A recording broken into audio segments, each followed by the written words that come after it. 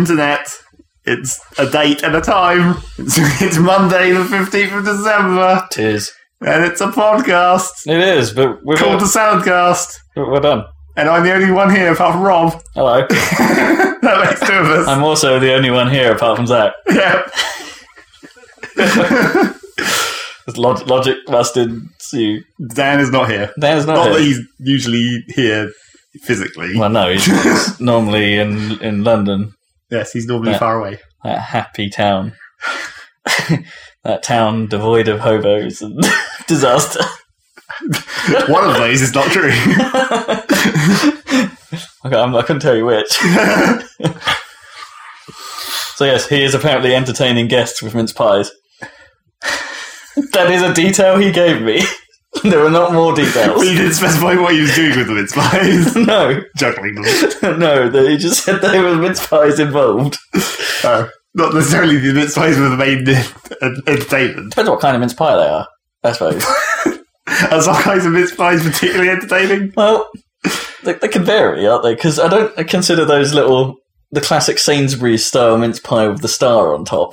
It's not very entertaining. Okay. Because that's just. So then, what is an entertaining kind? That's like the bog standard mince pie. That's even worse than homebrew mince pies are. A little bit. Are they more entertaining? Yeah, they're a little bit more entertaining because there's a danger factor. You don't know quite what you're getting into when you sink your teeth into it. Has someone misunderstood what mince is? Yeah. I mean, I hope not. Does anyone misunderstand what mince means in that content? Well, apart from everyone who doesn't actually know what mince pies are. Is it a very English thing? Like, would you go to America and be all like, have a mince pie? And they'll be like, dude, what beef? Maybe. I don't know. I don't know what countries it's associated with. You're like having a mincemeat pie?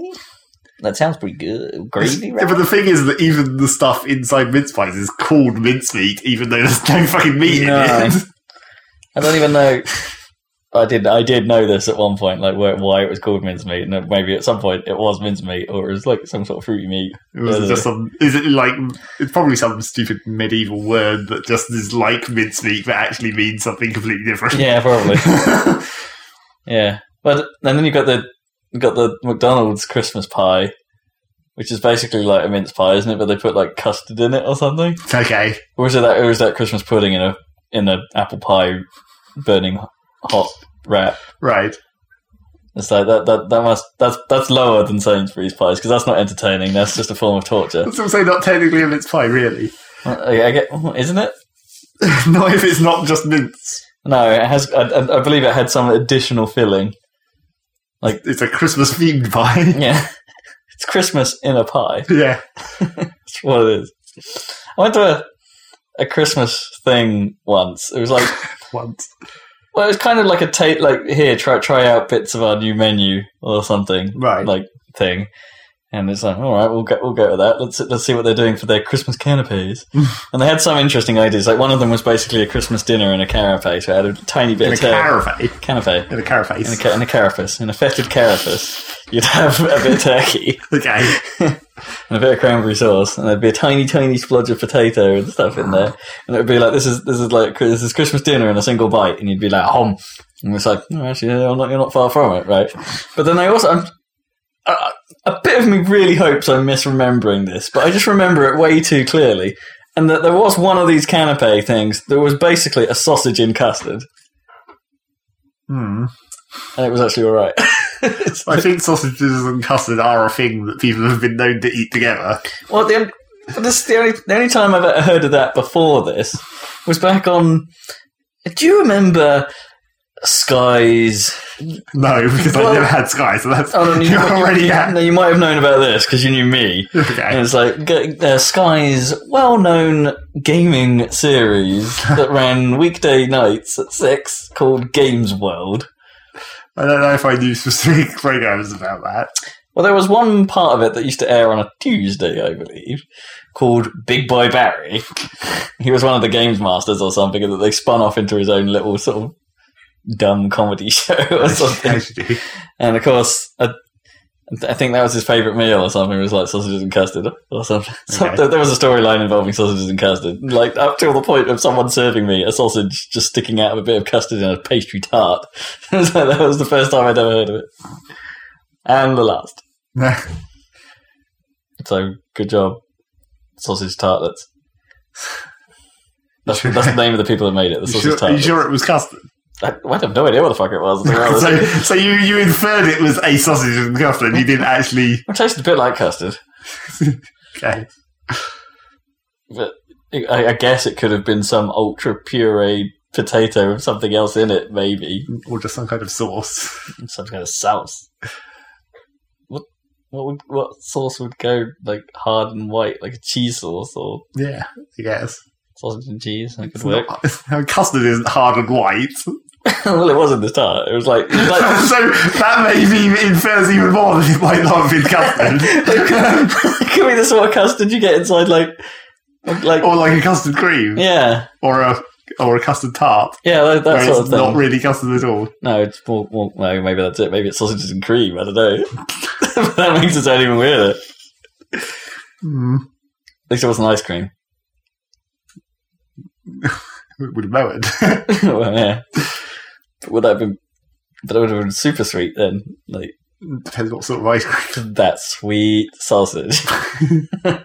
Sticking out. It looked weird. Come on, it was like a little tart with a pool and a sausage sticking out of it.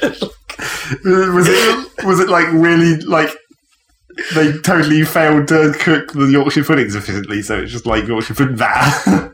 That might have made it better. Although Yorkshire pudding filled with custard, why are we putting custard in it? I don't know. I'm just thinking it's another thing that's sort of like bowl shaped, isn't it? Like a big Yorkshire pudding. Oh man, you remember the terrible ready meals that we used to get from Asda, where it was like I never forget, man. Never forget the giant Yorkshire pudding that you could pour the sausage and gravy into because it was actually solid enough to act as a bowl, and then you eat it afterwards. It's a bit like a do-it-yourself Cinnabon. Yeah, but with sausages and gravy and a terrible Yorkshire pudding. Yeah, all that. Why did we do that? Because we were lazy. Were? Well, we were lazy together. You have another person to worry about at this point, so you can't be quite so lazy. No, she feeds me. I can still be lazy as I want, but only when I'm doing it for myself. We have a routine at the moment. It's like I do the washing up while no one cooks, you see. So that's how the cycle continues. That's how you escape the cooking requirements. And in theory, that's how relationships should work, right? You have to do half the work. It's still not even, though. Well, on which side? What, you reckon the washing's worse or the cooking's worse? Or depends on who's. If only one person's only doing one of the things and is doing the whole of that one thing, then that's inherently uneven. Depends, like, what your menu is, right? Because if you're doing your menu of tasks, if you do of cooking for the week, if you do like a really long meal that takes fucking ages to cook, right? And you've only got like one glass to cook, to cook, to clean. And then it's like, well, yeah, sure, that's uneven. But then the following night, you've got all the shit from the big meal that was made in order to clean, and it. Oh yeah, well, I think on average, cooking probably takes more effort than washing up. Well, if you don't have a dishwasher, does it? You trying to pass that sentence? Yeah, I was going to not say anything about that one. I was just going to leave that. That wasn't the correct sentence at all. It was more of a question. It's like, if you don't have a dishwasher, does it? Except it kind of ran together a bit too fast. Well, if you had a dishwasher, you wouldn't be doing any of the washing up, and therefore it'd be incredibly uneven. Well, no, but some of it, you can't not do somewhat, like things with Teflon on it, apparently you can't dishwash, because it like spreads and gets on everything else, and then you could have food on Teflon, which you're not supposed to eat from. So just buy some different materials. But then isn't like all decent non-stick pans made with a Teflon coating? Not always. Teflon. No wait, that's the advert that's the old Revlon sound. The old I don't know why I remember that. It's just like it was like the old Revlon ads. Like, is Revlon still a thing? Probably. I don't know, but they used to go Revlon at the end of it with a weird sort of filter effect. Get your makeup from a pan manufacturer. That's what I'm saying. Oh, okay. Teflo. Get the Morphy Richards look. I don't know if Morphy Richards make pans. They make kettles. That's true. And irons. They make fail kettles. Fail kettles? Why kettles are Morphy Richards? Actually, I don't know. Is it Morphy Richards? Probably. You probably used it all night. I don't know about that. I think the last kettle we had at home was under Morphy Richards, which was basically exactly the same as the one we had now, which made me doubly disappointed when we got the new one. It's just like, what are you doing? You knew this one was bad. Yeah, it's like, it's got the exact same fucking problems as the last one. Why? And now it's developed an even more annoying problem that's not just bad design, like I was discussing with your kettle, where now the metal filter plate thing in the front that stops all the scale getting into your tea, that just keeps falling out all the time. Oh, so then the scale, you just get a lump of scale and just follow it. Yeah. Well, not following it even. It's like, well, typically when I tip it upside down to empty all the water out before I put new water in, sometimes then it pops out, but that's easy enough to deal with. Sure. But sometimes when you like put it down to maybe start boiling it or whatever, then it pops out and falls into the water. Oh. And then you're like, and the hole in the top of the kettle is barely big enough to like fit your hand in, so you're trying to fish the damn thing out before you've boiled the water to shove it in there, and then when you boil it, and then if it falls out after you boil it, you're fucked. Yeah. Because you don't want to waste that water. Well, because it's fucking boiling hot. Is that? Yeah, you need an appropriate spoon or something with which to just you need it out. like tongs or something to actually get in there. What about a noodle tea? Yeah, does that work? Maybe. Just stick a noodle tea in it. Although even before the filter was literally falling out, scale still got through it quite often, and I was like, "How is that happening?" Maybe it was actually loose before it noticeably fell out. Like it was just opening up a crack or something. So is this your new one is now doubly fucked, or is this... Yeah, this is the new one. The old one had a different kind of filter that jammed in there a bit better. This one's just a bit loose, apparently. Do you reckon that's intentional for some reason? Or like... Well, they need to be detachable so you can take them out and clean them, because the scale clogs it up over time. Like the little bits of scale that get caught in the mesh. Yeah. Do you reckon it's a really, really bad design flaw where when it's cold, it's fine. Smaller. Yeah, so then something expands, like the thing in which the filter sits expands when it gets hot. That would be bad. It falls out. Yeah, that would be a prime example of not thinking it through. Did your kettle even have a filter? Yeah, I think it does. Where is it in there? Because it must be fucking impossible to get out if it's in down where the spout, because of your like old-fashioned design of your kettle. We've never got it out. No. You've barely ever removed the scale with, like, when you slosh the water around and you hear the scale sloshing around because there's so much of it. It's fine, the filter stops it. Apparently. Don't need to worry about it. It's doing its job. Stops the crap coming out. It can stay in there. Stops the crap coming out. Kills it. What have you been up to, man? Anything interesting? Anything non-kettle related? Tales from the kitchen. Tales from the kitchen, yeah. I don't remember anything particularly Tales from the kitchen. No toaster disasters? We don't really have toaster disasters. George Foreman didn't get off with the microwave? I don't know. It's a very big drama. You know, I did accidentally fuck up a pizza one time. What? No, you shouldn't be telling me this. Wait, was that a pizza? How did you... What? No, it was chicken, you're okay. It was actually chicken, not a pizza. That was alright.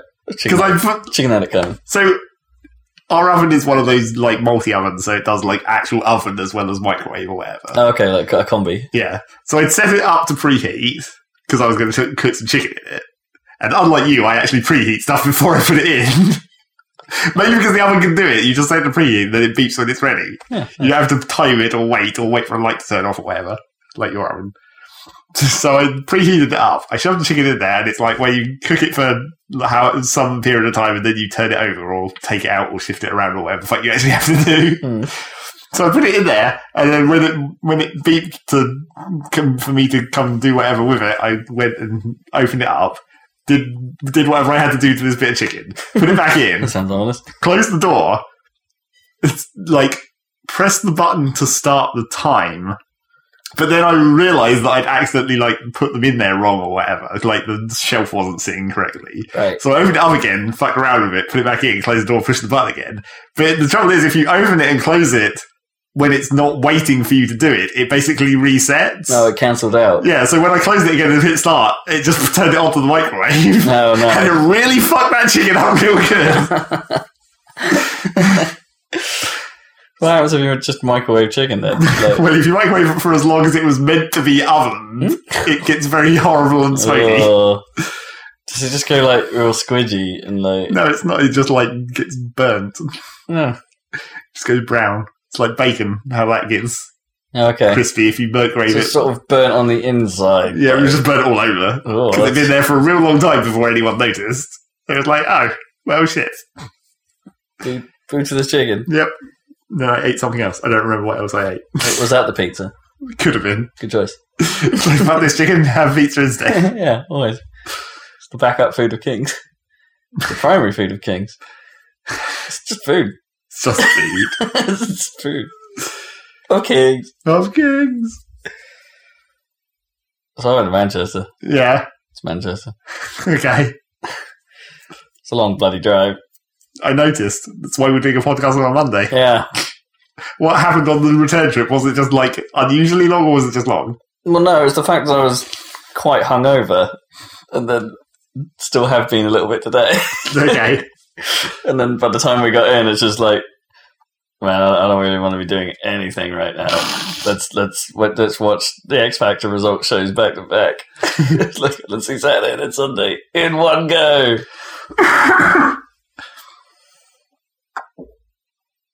Yeah, so that was dumb as well. I was kind of hoping we weren't going to discuss it. Well, That's why I talked about it before the podcast, because I don't really want to talk about it on the podcast. no, it's not really something I guess we have to cover. But it's dumb. Yeah, it was dumb. It's dumb. Apparently. How did that guy win? Yeah. Spoilers. That was no spoilers. Well, actually, I guess you said guy. Well, there were two guys in the final. So, Yes, but that's like 1/3 of a spoiler. yeah, but even so, yeah, that's spoiler enough. Because she should have totally won. Yeah. You're all wrong. England, you are wrong. At least 50% of you, anyway. I think that was how much vote he got. Yeah. What, out of 2? 50%? No, out of 3. Oh, okay. It was like 50, 30, 20. Oh, okay. But then I wonder what the second vote was then. What do you mean? Because they did the 3, then they knocked it down to 2. And then on Sunday they did just the 2. No. Yeah. I don't think it said that. Perhaps they don't know yet. The numbers were not releasable. Maybe. Not accurate enough. Not verified by Visa. I hate that phrase. I don't know why. It's not about verified by Visa. Just What? Why is that bad? because I would kind of hope that just the fact of me using a Visa card is enough. Like, I don't have to be reminded that I'm using a Visa card, therefore it has to be verified by Visa, as if that's some kind of assurance. It's like, no, I expect it to be verified by Visa because it's a Visa card. But it wasn't at some point in the past, and now it is. What? That's even more scary. Not really, because in the past no one was paying attention, so there wasn't as much risk. Yeah. I guess. I don't understand that verified by Visa thing anyway, because nowadays on my card it doesn't actually seem to do it. Yeah, it depends what site you're on. But Like a lot of the time it pops up the box and it's like, here's the verified by Visa box, and then that box is just like loading and then it just goes away. Yeah. It doesn't bother with the enter the whatever letter of your thing or whatever, and I'm just like, that's strange. Surely the whole point of that is it's meant to verify it like maybe every time. It depends. I actually know a bit about how that process works, working in that field. So Yeah. it's like that. I can see that could happen. I'm not saying it's right, but I can see why that would happen. It basically means the initial payment provider was told by their own systems, it's like, hey, you need to redirect to this verification service, and then you do so, and then the verification service says, "No, you're good." Okay. I can see that happening because they're two different things. They're not, they're run by two different companies, and they might go out of sync, I suppose, in what they know about shit. So, yeah. Yeah. Okay then. This is a podcast about video games. No, it's a podcast about news, which is mostly about video games. News about video games. Sometimes. I wouldn't say it's exactly about video games. Really? What are we about then? Give us the SaladCast. Well, not what our podcast is about. What's the news section about? This is what. Okay. The news section is mostly about video games, but sometimes it's things vaguely related to video games. What, you mean like Star Wars? Yeah, exactly. That wasn't really in news, though. I guess that was in news, wasn't it, last time? No. Or the Jurassic World trailer. Yes, exactly. It's Jurassic Park with dinosaurs they made. We already talked about that. I know. They made dinosaurs. That's the whole point of the film. They made a new dinosaur. So, and a raptor army. What's been happening in news? Well, the two bits of news that I can remember are about Steam. Firstly, tell me about Steam. Firstly, they made Steam broadcasting in beta. Yeah, that happened. Which is basically like Twitch, only built into Steam. Have you actually tried it? Have you tried broadcasting or at least watching? Well, I broadcast to Kippers, and he said it was just like Twitch, and then I tried watching some streams, but I couldn't really get it. I think my internet was being a bit shitty, so like it wasn't connecting very well, but I did see a couple of... It's just a window with like the screen and then a chat. Okay. And that's it. It's fine. But like, you know, with my shitty internet, is like the minimum possible setting on Steam is as fast as my internet can possibly go. So it's like I'm just barely in range to even do it. Yeah.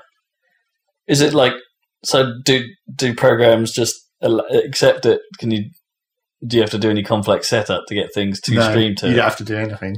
It's based on the overlay, so it's all automatic, which is doubly weird. Oh, I see. So you just do it from Steam. You don't need a capture program. No. Oh, interesting. Which is doubly weird because you can add any program to the overlay and it will still record it. Like I ran Guild Wars through Steam and Kippers watched me play it. Oh, wow. Because it was just running through the overlay. Oh, that's interesting. Which, of course, immediately meant everyone was fucking around watching porn and stuff because you could just, like, add a video player exe to Steam with the overlay and just stream whatever the fuck you want for it. I didn't think of that. It's like the Playroom all over again. Yep. That's quite funny. It was quite dumb. I'm surprised they didn't immediately turn that off. Because there's no... I mean, is it still all there, then? As far... Well... Is it like presumably they're watching it more now and like is it bannable or something? Well, it's like hey, you're streaming VLC. That's probably bad. Well, because at the time when I first did it, I'd heard some people saying that they were probably going to turn off the non-Steam program streaming. Yeah, but then they apparently hadn't by the time I tested it, so I haven't checked in since then. Man. That's kind of crazy. Yeah, it is a bit. It's kind of awesome in its own weird way, though. It's like when I was talking to Kippers about how like the overlay can stream anything, there's a setting in there in the streaming where you can have it stream your desktop when you're not running a game or like some. I'm not sure what it means by that exactly because presumably the overlay still has to exist in order for it to stream at all because it's clearly running through that system. Or did they put that in there for games that they can't necessarily run the overlay on? So it just or so you can like use your desktop to do other things related to your game stream, like show images or text or whatever.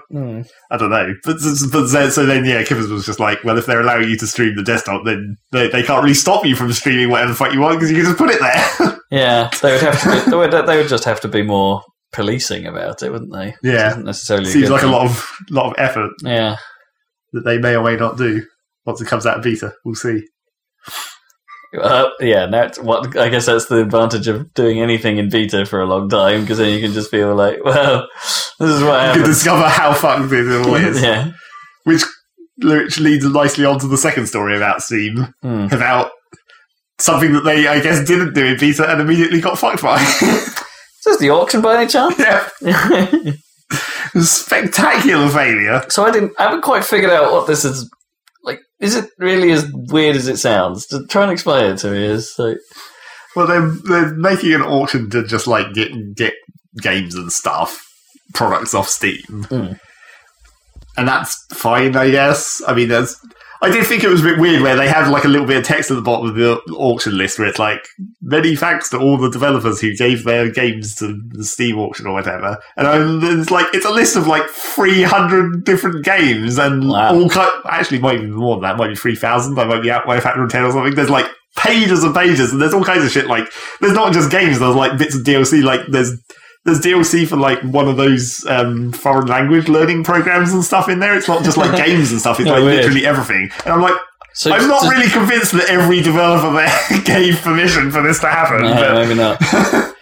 They just, perhaps Valve just said, look, we're doing it. Yeah. And it's like, and maybe it was the un-opt-out process. You need to tell us if you don't want this in, and maybe we'll get it into the system that you don't want to do it in time. Yeah. So, it's basically a giant list of games and stuff, and then you bid on them with gems, and the gems are made by recycling shit out of your inventory. What if all I have in my inventory is cards? Those have some value of gems.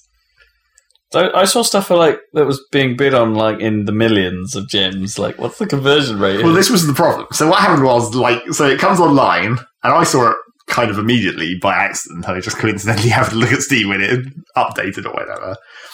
And so I went and looked at like my inventory and stuff.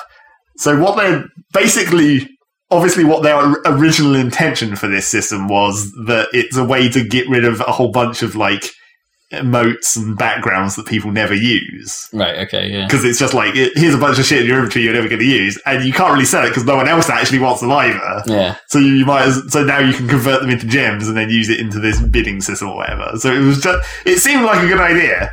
Probably when they first originally conceived it, they were like, that seems like a good logical way to clean up our inventory system a bit and get rid of some crap that no one ever looks at. Right. So they put it up, and then so people started converting shit, and it's like, so emotes are like 100 gems, and then backgrounds are like probably 100 as well. Doesn't seem like a lot.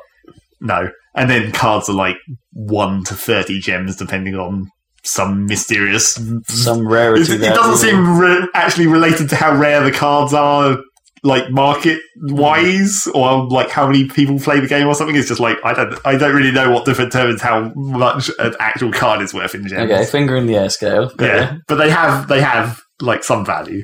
So you can convert like a bunch of shit into gems, and if you want to sell them on the market, you have to package them up into 1,000s. Right. So you have to have 1,000 to actually be able to do it. And simultaneously, not really related to the auction, apparently, because it seems like this is going to persist after the auction, because the gems are going to persist. Okay, that was one of the questions I was going to ask. It's like, what the fuck happens if you get rid of all this stuff and then the auction ends and it's like, what happens to the gems? Well, apparently what's going to happen is the gems are going to persist, and then they also introduced a thing where you can use the gems to create card booster packs for games that you're already eligible for booster packs for. I see. You could trade your gems back for just for boosters. More cards, yeah. Right. That makes a bit more sense. So yeah, that's how they're going to have this. That's like, if they just introduced that system by itself, that probably would have been fine. Yeah. It would have been a logical way to get rid of crap no one cares about in their inventory. Because it becomes a bit like a crafting system, doesn't it? Like from TF, like you just get rid of the weapons. You turn your weapons into scrap and then turn the scrap into something you want, theoretically. Only I guess in the card case, you can actually target it a bit better than you can with hats. I guess, yeah. So yeah, there's that. But then you're making the gems, and then you're bidding the gems on the auction, and it's like, so immediately when it came up, I was looking at the values, and I was like, well, this doesn't fucking make any sense, because it's like, I had emotes in my inventory that were like 100 gems, and they were going on the market for about 6p or whatever. Right. And, well, theoretically, the lowest value you can actually sell anything on the Steam market for is 3p. Okay. Just because of taxes or whatever and how much cut Valve has to take. It's like... Oh, because that's what gives you 1. Yeah, gives you 1p. So, I was looking at the value, and then you look at a bag of 1,000 gems on the market, and they were going for like 23p. And I was like, that doesn't add up. If you're taking 10 emotes, and you assume the emotes even cost less than they do, if 10 emotes cost 3p, that's still 30p's worth of emotes. Yeah. And I was like, well, that doesn't make much sense, but I guess it's sort of acceptable, because it's like, you can't sell fucking emotes. Mm. So if you're going to get less cash, like, if if you're theoretically going to get less value, but it's at least something that people want, that's maybe okay. That's like, as a supply and demand thing, that kind of makes sense. So that's what it looked like initially. But then, like, when I checked in a few hours later, the price of the gem bags had crashed all the way down to 3p. I was like, well, now something's clearly actually wrong. Because that's the lowest price they can possibly be. So what had actually happened was, naturally, someone had found a duplication exploit and just made a million gems! No. Because I did see the notice that they took the whole thing down at one point and restarted it all. Yes, they just destroyed the entire thing. So it was like, oh, well, fuck, we better stop that. So, yeah, they basically fucked around with it and tried and fixed whatever exploit and then brought it back up and then refunded all the trades. And it was a big old hassle. Yeah. It's like they reversed most gem trades, but if you traded an item for gems, they couldn't reverse that, so they just gave away free copies of Counter-Strike Go. Oh, really? Which is weird, but... I suppose they had to make good somehow. Yeah. But at least if that ended up in your inventory, that's something else you could probably trade for more gems. I don't think you can trade actual games. Unless between people, I'm sure you could. Like, you could arrange a trade. Yeah. Well, you can just sell giftable if they're in your inventory, aren't they? Yeah. But, yeah. And then, like, the gem bags eventually came back onto the market, and now they're going for, like, 40-odd p, which I guess is a reasonable value. Although there still seems to be millions of gems in the system, because there are certain things in the list that are already over hundreds of thousands of gems. I'm sure I saw something up near the top that was, like, well over a few million. But the thing about it is that, like, this is only the first round of auctions. And the auctions run from the 15th of December to the 18th of December every 45 minutes. So that's like 3 days worth of 45-minute chunks. So that's like 300 auctions or something. Less than that. But what are the chances of actually getting a bargain here? Like, I mean, it's not because you're trading your items, I suppose. Like, I want to know what I don't want to know what like the Dota style real world prices. Well, if you assume that you're making, if you assume that everyone's making gems out of shit that they don't care about, like emotes, so that's already 40p for 1,000 gems is acceptable, I guess. And theoretically, if the sort of prices that look like they might be reasonable but aren't going to be for this first round of auctions, I mean, it might be like 10,000 gems to get something, and that's only like, £4, which is sort of not terrible for some smaller games. No, and I suppose there is the risk. Well, how does it work? Like, do you have to be within a certain percentile or something to get it, or do you have to literally just be the top bidder? It's not really very well defined what's actually going to happen, because obviously it's like if you don't succeed in your bid, you get the gems back, and it has auto bidding up to your limit or whatever, all that kind of stuff, and you can't snipe or something. There's some kind of actual anti-sniping mechanism in there. So yeah, obviously.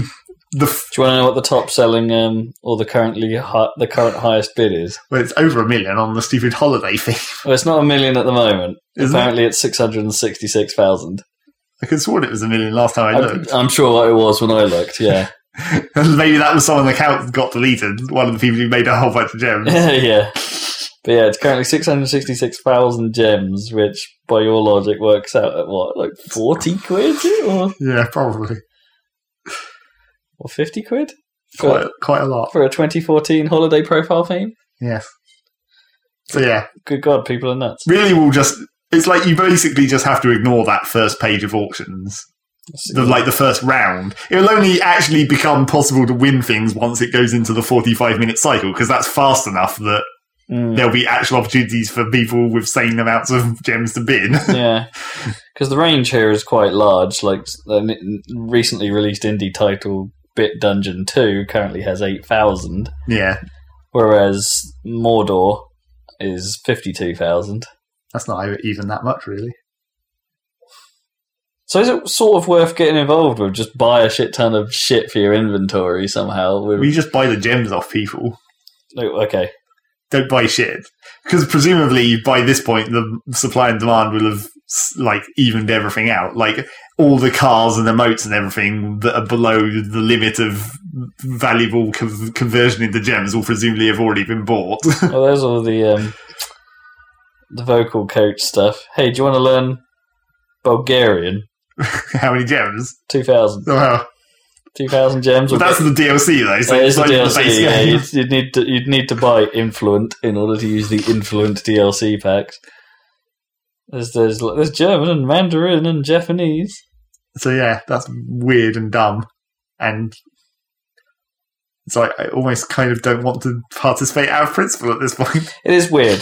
It's like it feels even weird. Like I was okay with trading cards. Yeah, to be honest, that's kind of cool.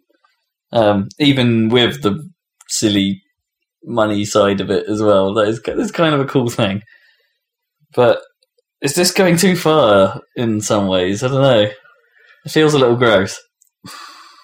Well, the fact that they cocked up that badly was the main problem. Yeah, well, yeah. It's like it tainted the whole system now. You can't... If you buy gems, it's like you're probably buying dirty gems. Dirty gems. Dirty gems. Not having your dirty gems. It's like the only thing that I'm actually interested in is the gem conversion to booster packs. Because then I will be able to get rid of some of the shitty emotes and backgrounds that I've got in my inventory. Yeah. And I will be able to make more booster packs, although probably only like one more booster pack, because the actual value conversion to booster packs is like not up to 1,000 gems for one booster pack. So I could probably only make like one out of most of the stuff in my inventory. You get a single table for Pinball FX for 3,000 gems. So there's a different table here for 4,000. So yeah, that's what's been happening on Steam. What's that, like 40p? That's their pre-Christmas craziness. Yeah. Apparently it's just going to roll in directly into the holiday sale, so the holiday sale should start on the 18th. They'll just have some of these... these will be running alongside, or will they stop it for the sale? No, I think it just ends at the sale. Okay. I think the auction is meant to be 15th to 18th, and then the 18th is just when the holiday sale is going to start. 16,000 gems for Goat Simulator. That's pretty cheap. It's a game of 2014, maybe we should play it. I don't think you need to play it, you can just watch it and that'll do. I'll understand. Yes. And you got something like Borderlands 2 up at 25 grand. Weird thing. Yep. What a weird thing. It's weird and dumb.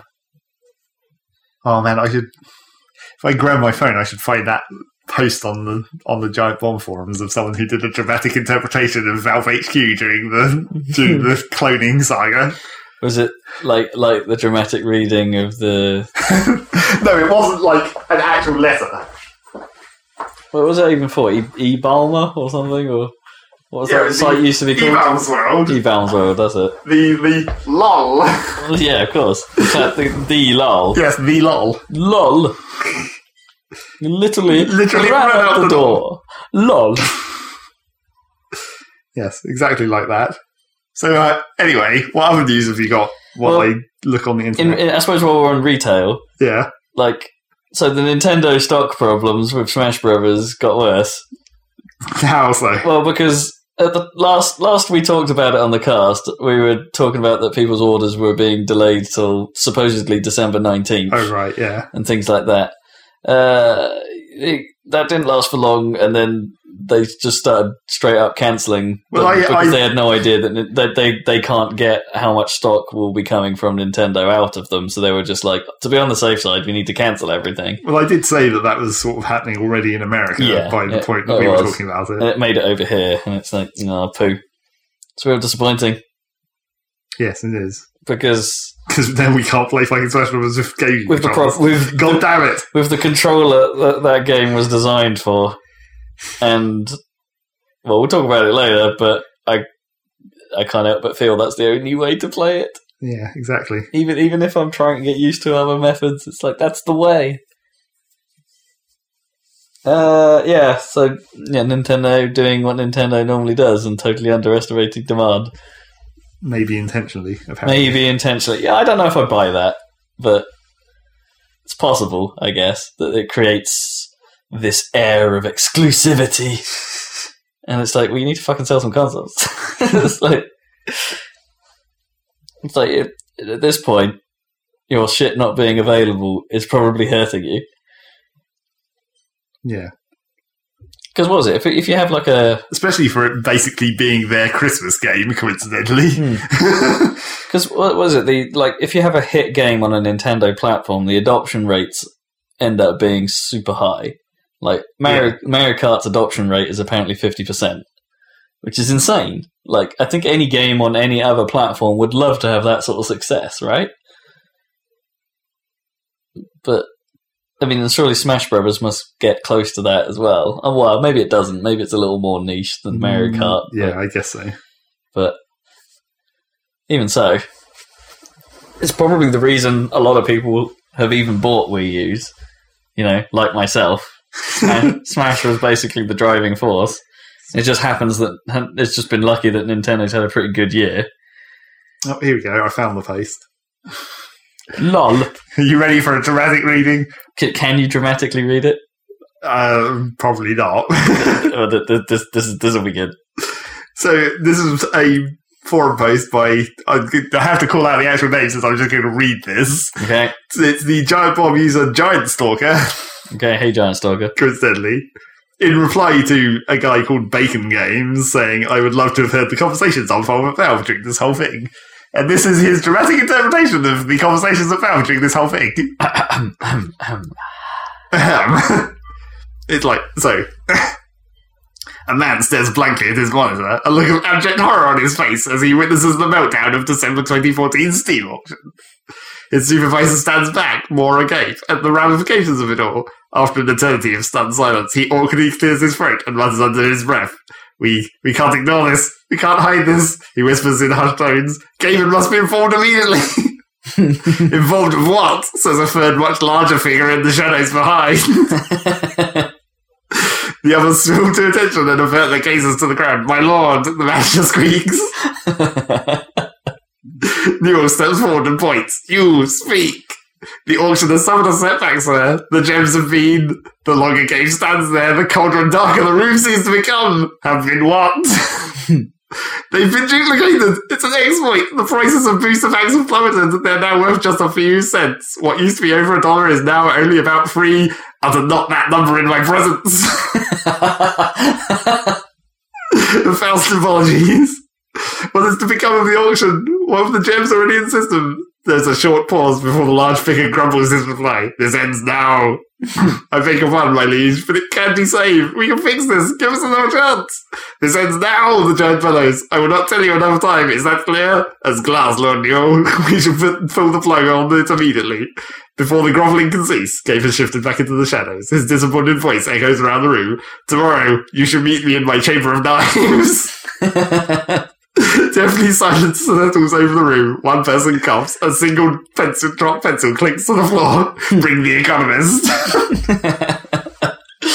That's pretty great. That's a good one. Bring the economist. I like that.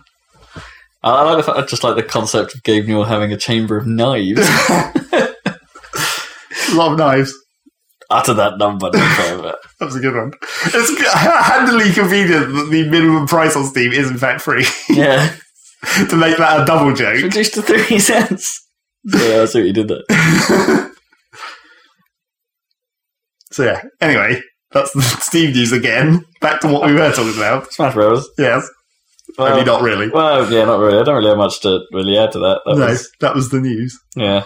Suppose we could staying on Nintendo, I guess. Some stuff came out of the Game Awards for Nintendo.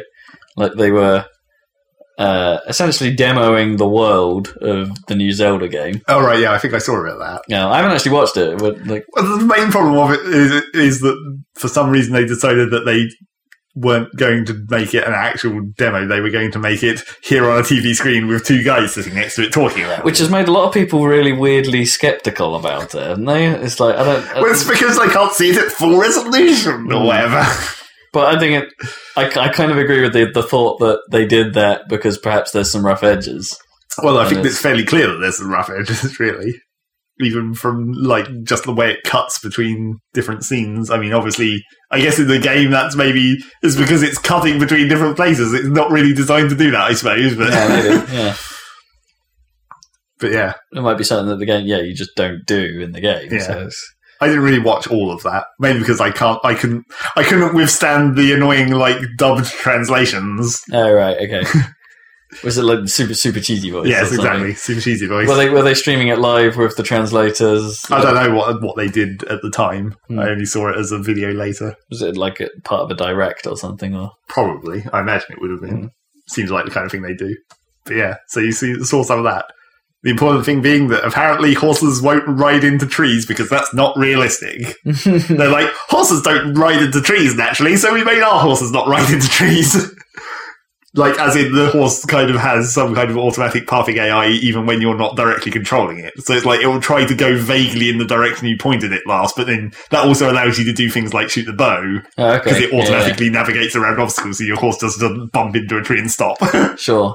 So trying to perhaps solve some... I can't remember how games like Red Dead and stuff handled it, whether they had like a snap to road thing or auto drive. Yeah, I think they did it to some extent.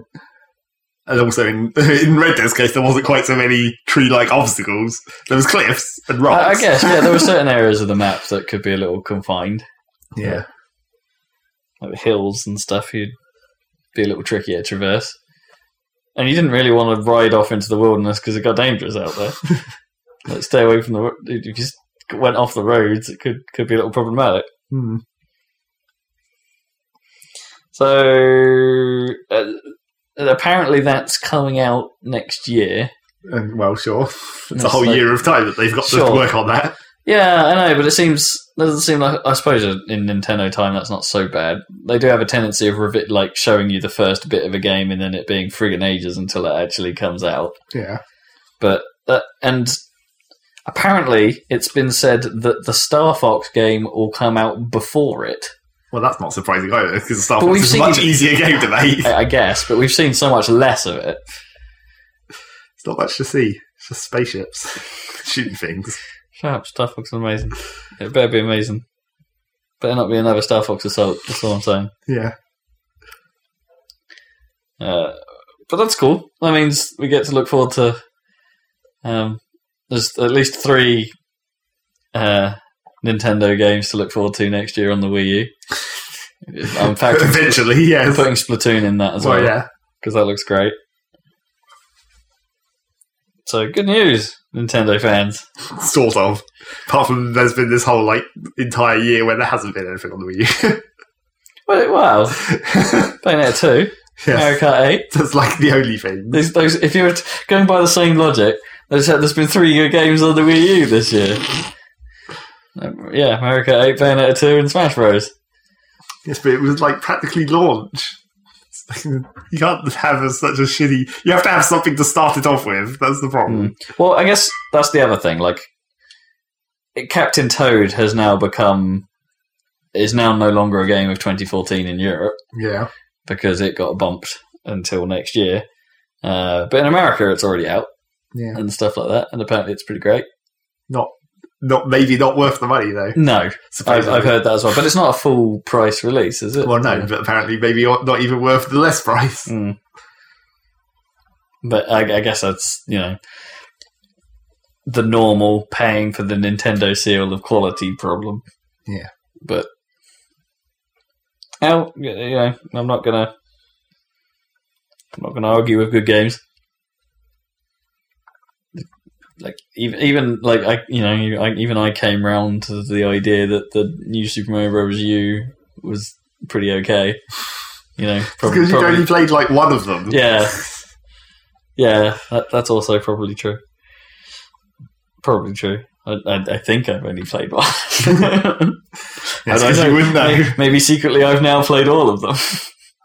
Someone kept coming into your house and changing the disc, and you couldn't even tell. Yeah, because it was just another level. Exactly, just all the same.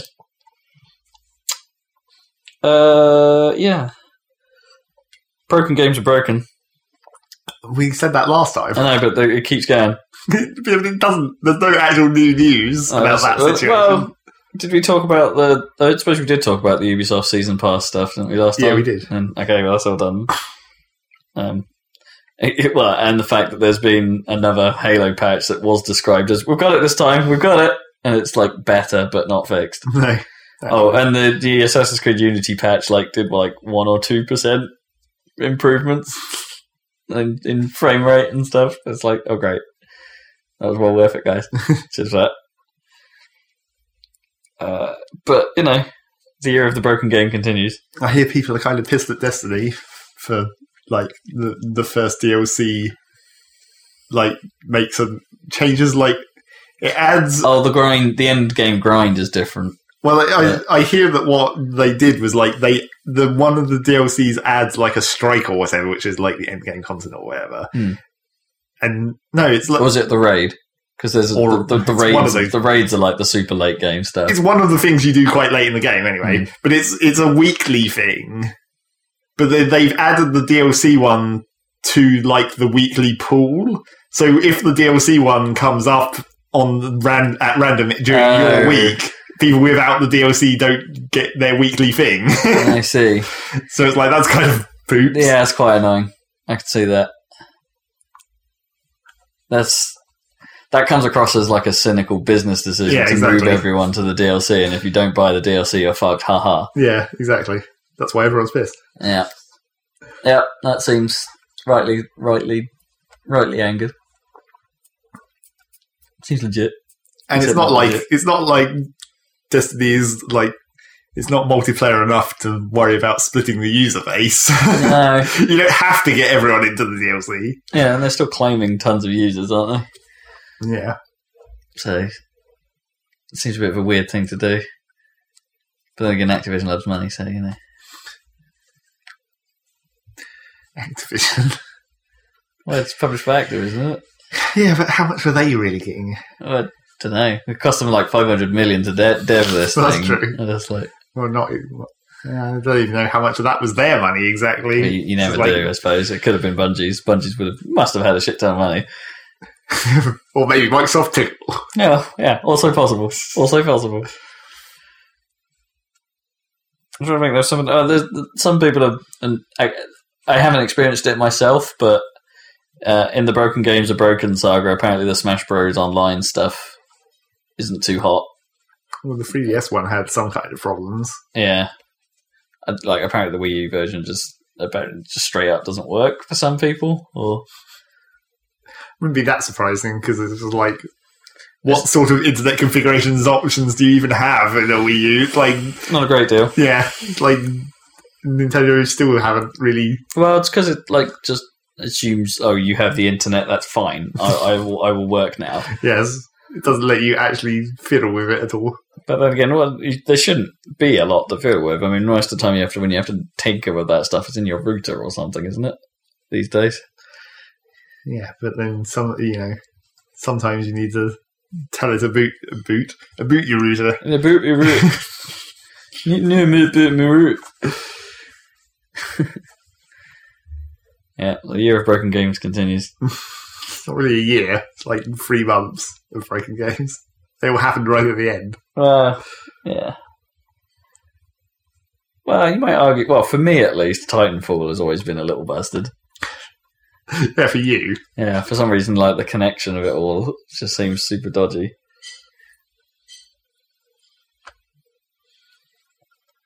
So I can't even say EA got away with it this year. But then, to a certain extent, you could say that EA got away with it this year because they just haven't put out many games. Yeah, exactly. So they probably would all be fucked. I download Dragon Age seems alright, doesn't it? People don't seem that annoyed with. I mean, it won the Game of the Year from the Game Awards, which I think is a bit odd. I don't know. It doesn't strike me as the Game of the Year. Having not played it, that's a snap judgment. There's not really been that many other spectacular ones. Bayonetta 2, I knew you'd say that, but that's not the right kind of game for that kind of award. Why not? It's a fun-ass video game that everyone loves. Yeah, but it's not mainstream. I mean, even Dragon Age winning it is weirdly not quite mainstream enough. Yeah, but they probably couldn't just give it to Call of Duty. Because A, that's not a good game, Yeah, but particularly. Did it ever get those? I don't know, maybe. Just like, surely last year was like Last of Us and all that stuff, just walking away with everything. Yeah, But maybe. I don't know, when was the But even last time Last of Call Us- of Duty actually got anything? Even Last of Us is the right kind of game for mainstreamness. Yeah, sure. Because it's just like, it's a shooter with zombies Sure. and a story. And that's what makes it good. Yeah, and it was, super well known enough. Yeah, which maybe you're right. Bayonetta 2 hasn't been well advertised and stuff like that. Because The fact that it ended up on the Wii U didn't help it, really. great with that.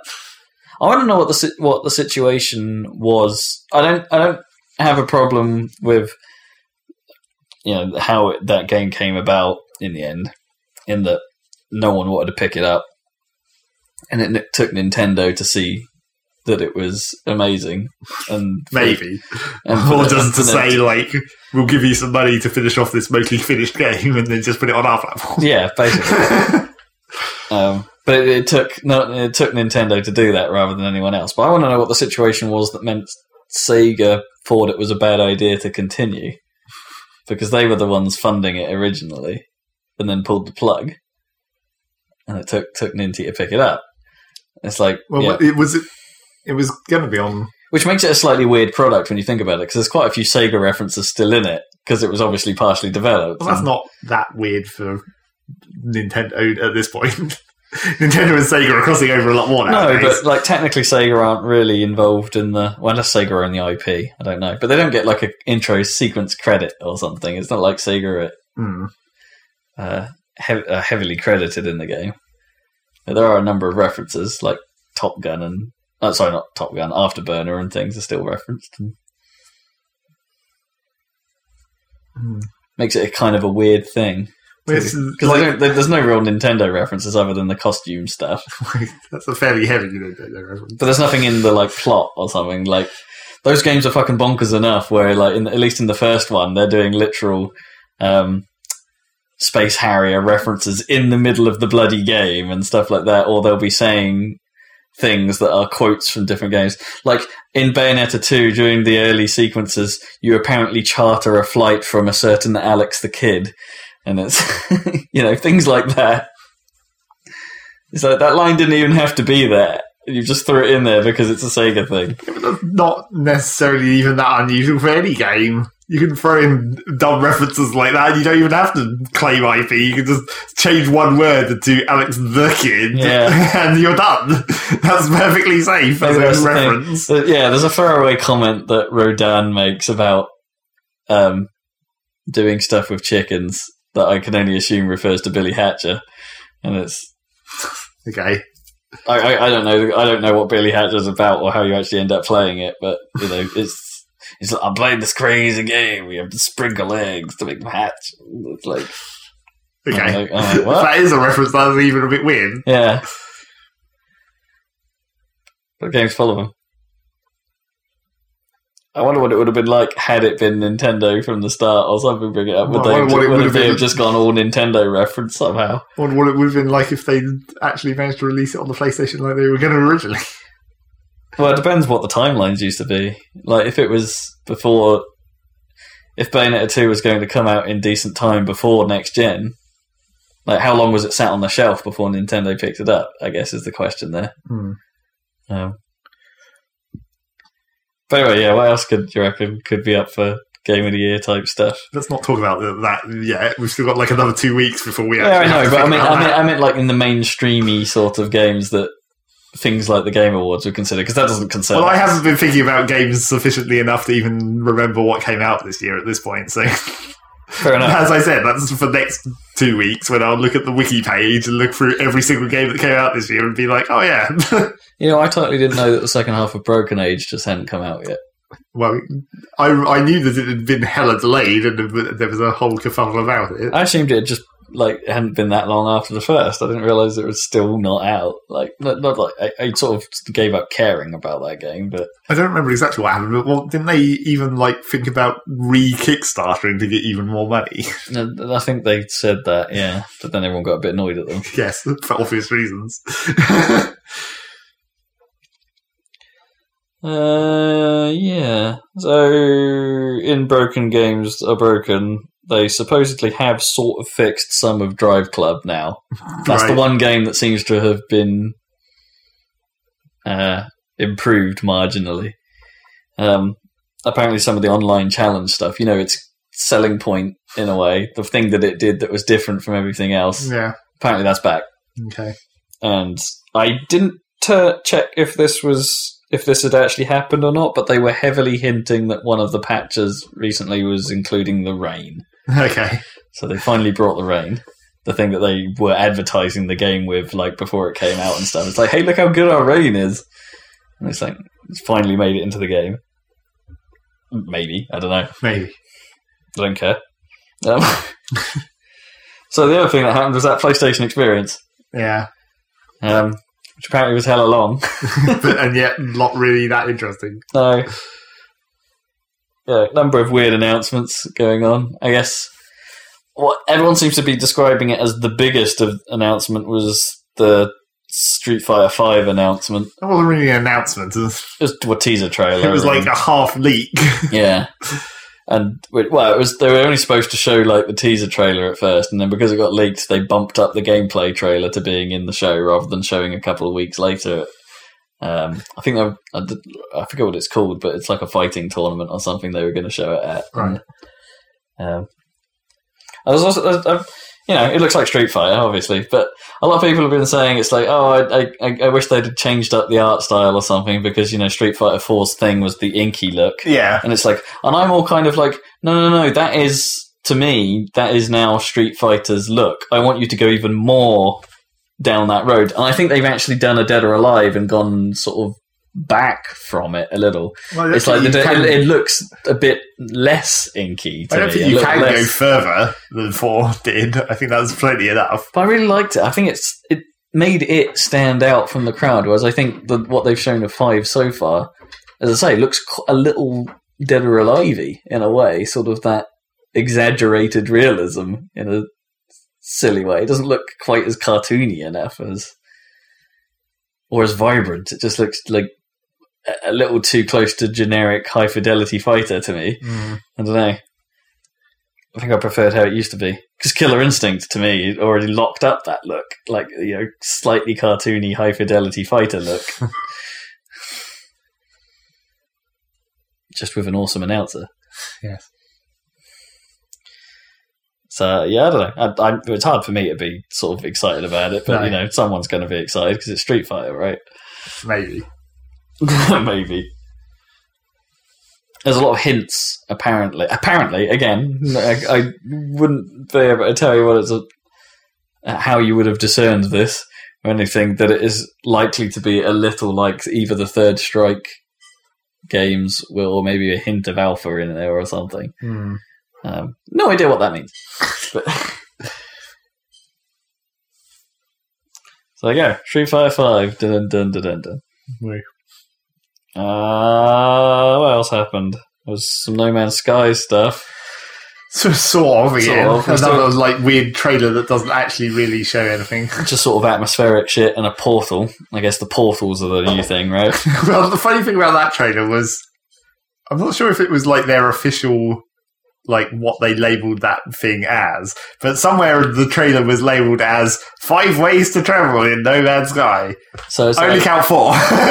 Okay, so you got there's walking, there's flying, there's portals, and I guess you count flying between planets because that's like warp drive, sort of. Oh, maybe, yeah. But that's it. What is the 5th mode? Space portals. I don't know. Portals in space. I don't think there was a space portal. There was just warp drive. So unless flying in atmosphere and flying in space count as 2 different things, I don't see 5. Yeah. Okay. Swimming? No, they never went in water. There's no buggy-like thing? No. There's just a spaceship and a different spaceship. I think we kind of want something to just do a full-on Mass Effect and have that weird... What was it even called? The Mako. Mako, yeah. Just have a Mako vehicle that would trundle around. They totally should. It was fine. Yeah. I don't know what everyone was complaining about. Because it was kind of dumb trying to get around some bits of that landscape. what was kind of dumb wasn't the control of the vehicle, it was the design of the landscape. Yes, this is true. They hadn't really designed the landscape with the vehicle in mind. It was just like, here's a random bump map, drive over it. Pretty much, yeah. It's like low polygon count and everything. Yeah. It's like Screamer 4x4 or something. Yeah. Yeah, not wrong. And then you get that horrible moment. It's like, a little bit stuck. Better fire the boosters, and of course it fires you away from the thing you're trying to climb. It's it doesn't fire you vertically. It fires you vertically, like at right angles to the surface you're on. Yeah, not vertically compared to gravity. Yeah, like God, I'm just flown all the way back down. And then you get killed by a thrasher ball. Yep, just appearing under you, and you're like, oh, for fuck's sake! That's basically the rule of Mass Effect 1, wasn't it? Save all the time. Well, and whenever you think there might be a fresh board, like when there's a big flat open space and there's a mission objective nearby, just drive very carefully, and then when you see it, just drive in circles, never stop moving. Never stop. What else happened then? I suppose there was the fake out Final Fantasy thing. It wasn't really a fake out, it was just really bad. Yeah, they didn't realise how much that would inevitably piss everyone off. It was like what they did with Vibram, basically, apart from this time it actually is the thing that everyone was worried about, rather than, like, in Vibram's case, people wanted it to just be re-released. Yeah. And released in new territories in that case, I guess. But for Final Fantasy VII, it was like, we kind of really want a remake here, not just you to release the same fucking game again. Well, yeah, because it's happened so much. It didn't need an on-stage announcement, because it's just another bloody port. And it's not even really another port, it's just like the same port, only reported onto another platform. Yeah. Port for port. A port. Yeah. A double porting. Yeah, it doesn't make a great deal of sense. Like, why did... I mean, I know Final Fantasy VII is revered and all that stuff, and Square knows that it's revered, but it's not that revered that just playing it again is a good thing. No. You got to do something to it. How fucking little do they understand about their own properties? I don't know. It's real dumb. It's like, even if it's like, they could have just done a retranslation, and that would probably have been enough to make people vaguely enthusiastic about it to some extent. Because, as we've been discovering for our videos, the translation is fucked. In a couple of places, it doesn't make a great deal of sense.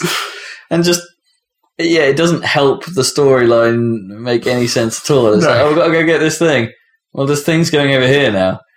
But wasn't it going there in the first place? No, we're just going to take it underwater for a bit. And then we're going to put it in a rocket. And you're just like, what? The fuck is going on? Always remember the word life force.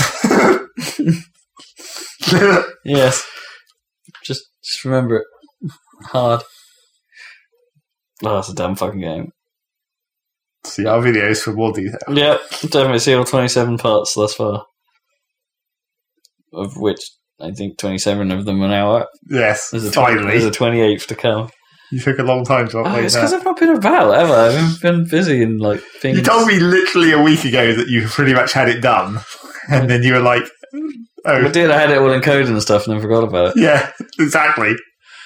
I wasn't saying you hadn't done it. I was saying you didn't upload it. Yeah, I forgot that bit. I did it this morning. Yes, I noticed. I did it this morning. I shaved them all off. Did it last night. I haven't got a lot else here other than they showed Uncharted 4, which looked a lot like Uncharted. Naturally. But I'm okay with that because I love Uncharted. More Nathan Drake talking to himself and Brother Drake. Which in the greatest bit of casting ever is now Nolan North and Troy Baker in the same game. Which I'm sure has happened before, but I think it would have been greater to just have Nolan North talking to himself in a slightly different accent. He's done that before. Well, yeah, but I mean, very much more close to actually just him. Yeah, and then maybe that would have made more sense in the whole brother thing. Exactly. It's fine.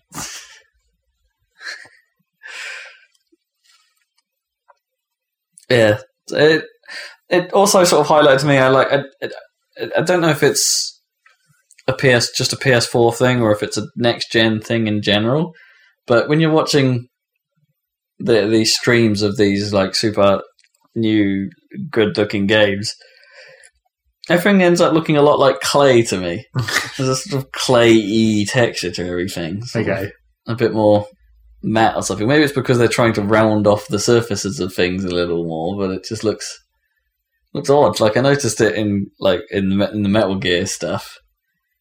It's like an Uncharted kind of has that same look to it all. And I don't know if that's just because of through videos on the internet or something gets lost. Or if you then see it in action, would that problem just go away?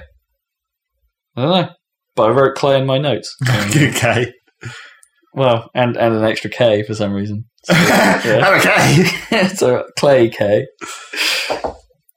The only other news I have of some importance is that I don't even know how you pronounce this, but so I hope I get it right, and I don't mean any disrespect.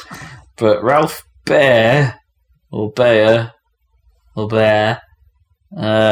creator of the Magnavox Odyssey, the first home console, is dead at the age of 92. Good news that was. Well, yeah, it's in theory the granddaddy of the hobby we now have all come to love and hate simultaneously. Mm. I mean, someone else probably would have done it, but he was the first. Someone else would have already done something, everything. Yeah. That's how the world works.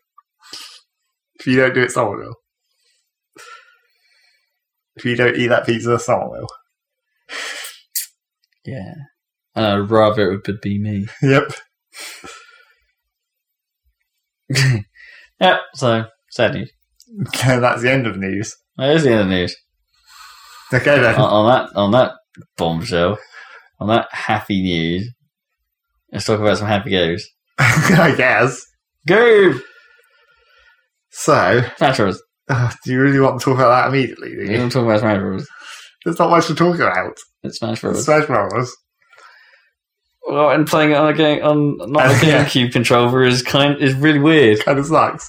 Well, because Nintendo moved the buttons around, and instead of mapping what was A on the GameCube controller to where A is,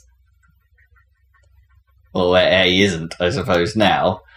They just moved the buttons around, so the buttons are still the same, but they're obviously in different places. But that's just the controller remapping issue. That's just like default controllers. Yeah, you just change them. Yeah, fortunately they have by profile control settings, so it remembers it by every person. Your washing machine is spinning so fast I can feel it here. Yep, so can I. I can feel it. I can feel it in my fingers. I feel it in my toes. Mostly my toes. Do. It's also making something in here vibrate enough to hear it.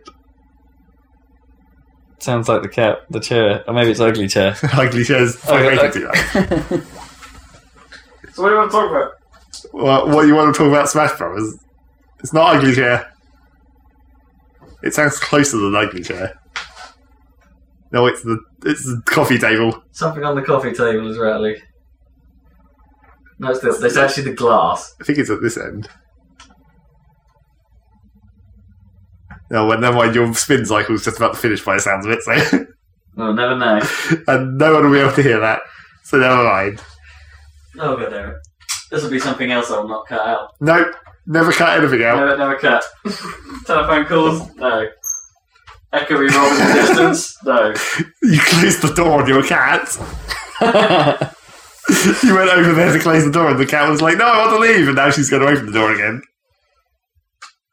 Do it, cat. Oh, no, it's failed. Oh, fucking talk about a game. Talk about the game. There's not really much to talk about in Smash Bros. It still seems to be Smash Bros. They failed completely in their plan of not making any clones. Well, yeah. Everyone knew that. That definitely happened. I mean, HD is nice. I guess. I was still having problems following where the fuck I was. I'm not sure what it is about it that I was having trouble with. So just because we were trying some 8-player battles, and it's just a little bit hard? Maybe. I think it might be that just like the name tags are too small now. Now that it's all high D. High D? High D? High D. That's still technically correct. It's high def, Heidi. It's Heidi. The cat opened the door again. Oh, fuck you, kitty. Yeah, I think like now that it's high definition so you can actually read it, that prompted them to make the text a lot smaller. Whereas before, when it was just like 3 giant fucking letters, yeah, that made it quite easy to see. Yeah, maybe you're right. I mean, maybe we should just make our names extra long. Yeah, maybe that would help. Yeah, and instead of just having like sticking to the old 4-character limit, I should just like replicate robe like separate times. Robe. Robe. Yeah, we could try that. I don't know. But yeah. It's like there were elements of it that I feel are a little underbaked. Like, I kind of wish classic mode was actually like the classic mode. Yeah. Rather than being that sort of strange, not quite board game thing. It's not to be confused with the Smash Tour board game thing, which I haven't yet to try. Well, it just seems like it's utterly pointless. Well, it seems like now that they can have more people per fight, they just do. And that makes it seem shorter, which it is. Well, it is shorter. It's like 6 or 7 rounds as opposed to like the 10-round thing it used to be. And there's no bonus stages in there either or any of that stuff. Which is a bit of a bummer because it's like it was that crazy stuff that made the game good. You know, or a little bit, or those modes a little more interesting to plow through with every character and stuff. Yeah, exactly. It's like now there's a ton of characters, they made it less interesting, and that's like it's just less appealing. Why would you do that? And it's little things like that that make me feel like there's just been a little less effort put into this one compared to some of the previous entries. Like, because the jump from Melee to Brawl, for instance, was quite a big one, not just in terms of presentation, but in terms of the amount of music they put into it and stuff. And it's like, you can argue, okay, now they don't need to do so much because they did all the work for the Brawl, but because there isn't so much new stuff this time, it just feels a little less as a result. You want the changes to be big, you want them to be crazy, you want them to be... Yeah, but not really. You want the base game to still play okay, but I kind of like the variation of objects and stuff like that to be a little more extreme than perhaps it is. There is some weird shit in there though, like the special flag or something, which isn't really an item that acts as a weapon. But if you pick it up, and your character will stand still for a while and hold it above their head, and if you stand still for long enough, you will score a point. Like just straight up get a point, right? Like, unless someone knocks you out of it, you're totally vulnerable while doing that. It's like there are some odd things there, but I'm not sure I've played enough of it yet to really sort of necessarily get a total feel on how the new item system works. There's not that many, I don't imagine. The only things that will actually be that different will be new Pokemon out of Pokeballs. And new support trophies, probably. Oh yeah, there's definitely new support trophies. Seen a few of those already. And there's I don't know. Maybe this time round it feels like the ratio of new to old is more old than new, but maybe that's the point. Just the point in the series they're getting to. Like, you know, even in the number of stages that are in the game. Even though they took a load of the old out, essentially. Yeah, by removing a bunch of characters and stages. Maybe it's just not fresh anymore. I don't know, but. I don't want it to be fresh, just want it to be new. So fresh and so clean. But it's still fun. Still enjoying it. It'd be more fun if we didn't have to use shitty controllers. Yep. Yeah, alright. Do you not think much of the Wii Classic controller? There's 2 main problems with that controller, is that the buttons have a ridiculous amount of travel on them that isn't actually related to the button press. Yeah, there's travel before the click. There's like travel before the click and travel after the click. So it's just like they're just really squidgy and also like sharp-edged because that's just how that controller's designed. Yeah. And also the sticks are like not the greatest. They're fairly loose, and I find that when I'm trying to push down, I tend to drift to the side really easily for some reason. Yeah, okay. Just dimensions, you reckon? Just the size of the thing, the fact that it's thinner? Maybe. But it's because they still have the 8-way notches, don't they? Yeah, but they're not, like, it's not as... I don't know, I guess I just don't hit the notches. It just, like... When I push down, just, like, as soon as I hit the bottom, that's enough, and I don't realise that I'm not centered. Gotcha. So yeah, it's not the greatest controller. But either way, we'll be playing a shit ton more of it. I guess. I guess we will, because it's Smash Bros. We just need to get the GameCube adapter somehow. Yeah. Somehow. I don't think that's going to happen for a while. Maybe I'll get hold of a Pro controller or something. But which might be a better way for me to go back and play some Bayonetta 2, but... Yeah, potentially. But it's alright. There's a ton of stuff to do there. I do kind of miss the bonkersness of Subspace Emissary and the platforming. Yeah, the skanky is it the dungeon stage or something from the old extended quest? Or was it adventure mode from Melee? Wasn't it? Where you got those slightly different stages, like one that was themed on Mario 1-1 and things like that. I kind of miss that variety. Not that there isn't already a hugely variable game, I suppose, but it's just, it's the stuff they've taken away hasn't really been replaced. I don't think. Well, I guess it was maybe that was just another part of them saying they were trying to make it more like an actual fighting game. Yeah, which meant not having a random dumb story thing and not having so much stuff that was basically just like Nintendo themed, those levels and stuff. Because it was just it's just a celebration of Nintendo. But then it's we did that in that game. We don't need to do that again. Yeah. That's not what this game is about, technically. That was just a thing that we did. This game is actually about fighting, so let's just concentrate on that bit. Yeah, maybe. Although I'm not 100% on whether it, I can't really say whether or not that's super tight or not. They really made that. Well, because I have problems with how the combo. It doesn't really have a proper combo system, and people can interrupt you mid flow quite easily and stuff like that. And it's.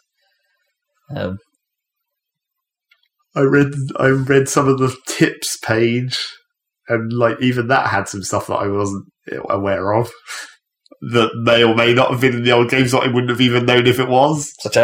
Such as if you crouch, you get launched less when you get hit. Okay, I didn't know that. But if you're crouched and moving, as in crawling, you get launched just as much as normal. It's A, why is that even a thing? And B, when would you ever do that? Yeah.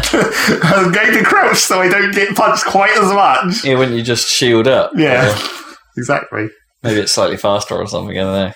I guess. Or you could use it to your advantage to try and get away a bit. Or maybe if you've used your shield but it hasn't broken, but you know it will break if you get hit again, you're I can defend it this way in a non-shielded way. It means I'm going to get hit, but I'll get launched less. Yeah, maybe. Pro tactics. But not, though, I'm sure. I don't think that's ever been a thing that anyone has ever had to worry about in a pro match. So that really counts as a tip, then. Yeah, exactly. It's here's some useless information about something you're never going to see happen, ever. I mean, the game does have these, little tips that pop up. It's one of those weird things, and the loading times are a tiny bit longer than they used to be between things, and it feels like there's a few more of them. But at the same time, the loading isn't long enough for them to justify the tips that appear during the loading pauses, because it's just not quite enough time to actually read them. Well, that's why there's the tips page. Yeah. You can just look at them all. There is, yeah. Or not really look at them all. Well, you get a randomly page through them. Yeah. They should have had you be able to look at them all. Yeah, like an organised manual or something. Or they should have just I think some of them only appear depending on what characters you have unlocked. It won't start telling you stuff about Duck Hunt until you unlock Duck Hunt. They should have just tied the tips into another unlock grid, where it's certain tips don't appear until you do something. The ones that are character specific. When you unlock the character, then you can see those tips. Maybe, or you get more tips depending on what milestones you've reached, or something. That could be kind of cool. More unlocks. That's all you want. Yeah. On that note, it's still got the event mode and things, even if the presentation isn't perhaps quite as nice as it used to be. But it gives you a ton of stuff. It's the way I'm sort of playing the game at the moment, because it's what challenges have I got open to do? Let's see if I can do one. Because it kind of helps guide you through what you should do. Hmm.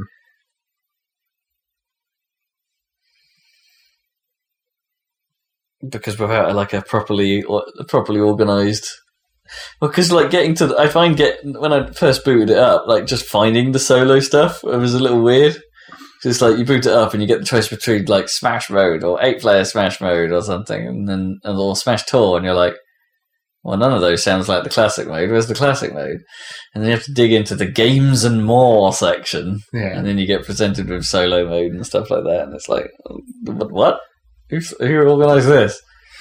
It's because they know that most of the time you play it, you just go straight into the Smash mode. This is true, and it has the biggest button. Yeah. Well, and I was telling you earlier, wasn't I? Like, I kind of wish that it did more with the touchscreen. Not because, like, not in like touchscreen fighting controls or anything like that, but just that those menus have always had this like virtual cursor essentially, and that you move around the screen to put your character thing down and to pick names and to pick the CPU difficulties and stuff. Yeah, it's like surely that is the perfect interface to have just mapped to the touchscreen. And they haven't. The only place the touchscreen is used is in the stage creator, which is in itself slightly arse. It's like it's got some good ideas in there, but it's just not as. I feel like you can't make as much in it as you could in the previous one. Well, you could make better terrain, but not as good preset bits. Yeah. So you can't make it as actually interesting. Yeah, the sort of terrain drawing mechanics needed to have been an addition, not the thing. That like not the only thing that it does. Yeah. Saying that, I have seen threads online of people like just recreating old stages from the series using the stage creator with quite a bit of success. Well, obviously, because a lot of the old stages aren't anything apart from platforms, really. Yeah. Yeah, and trying to make the landscape at least slightly look like the thing that it was.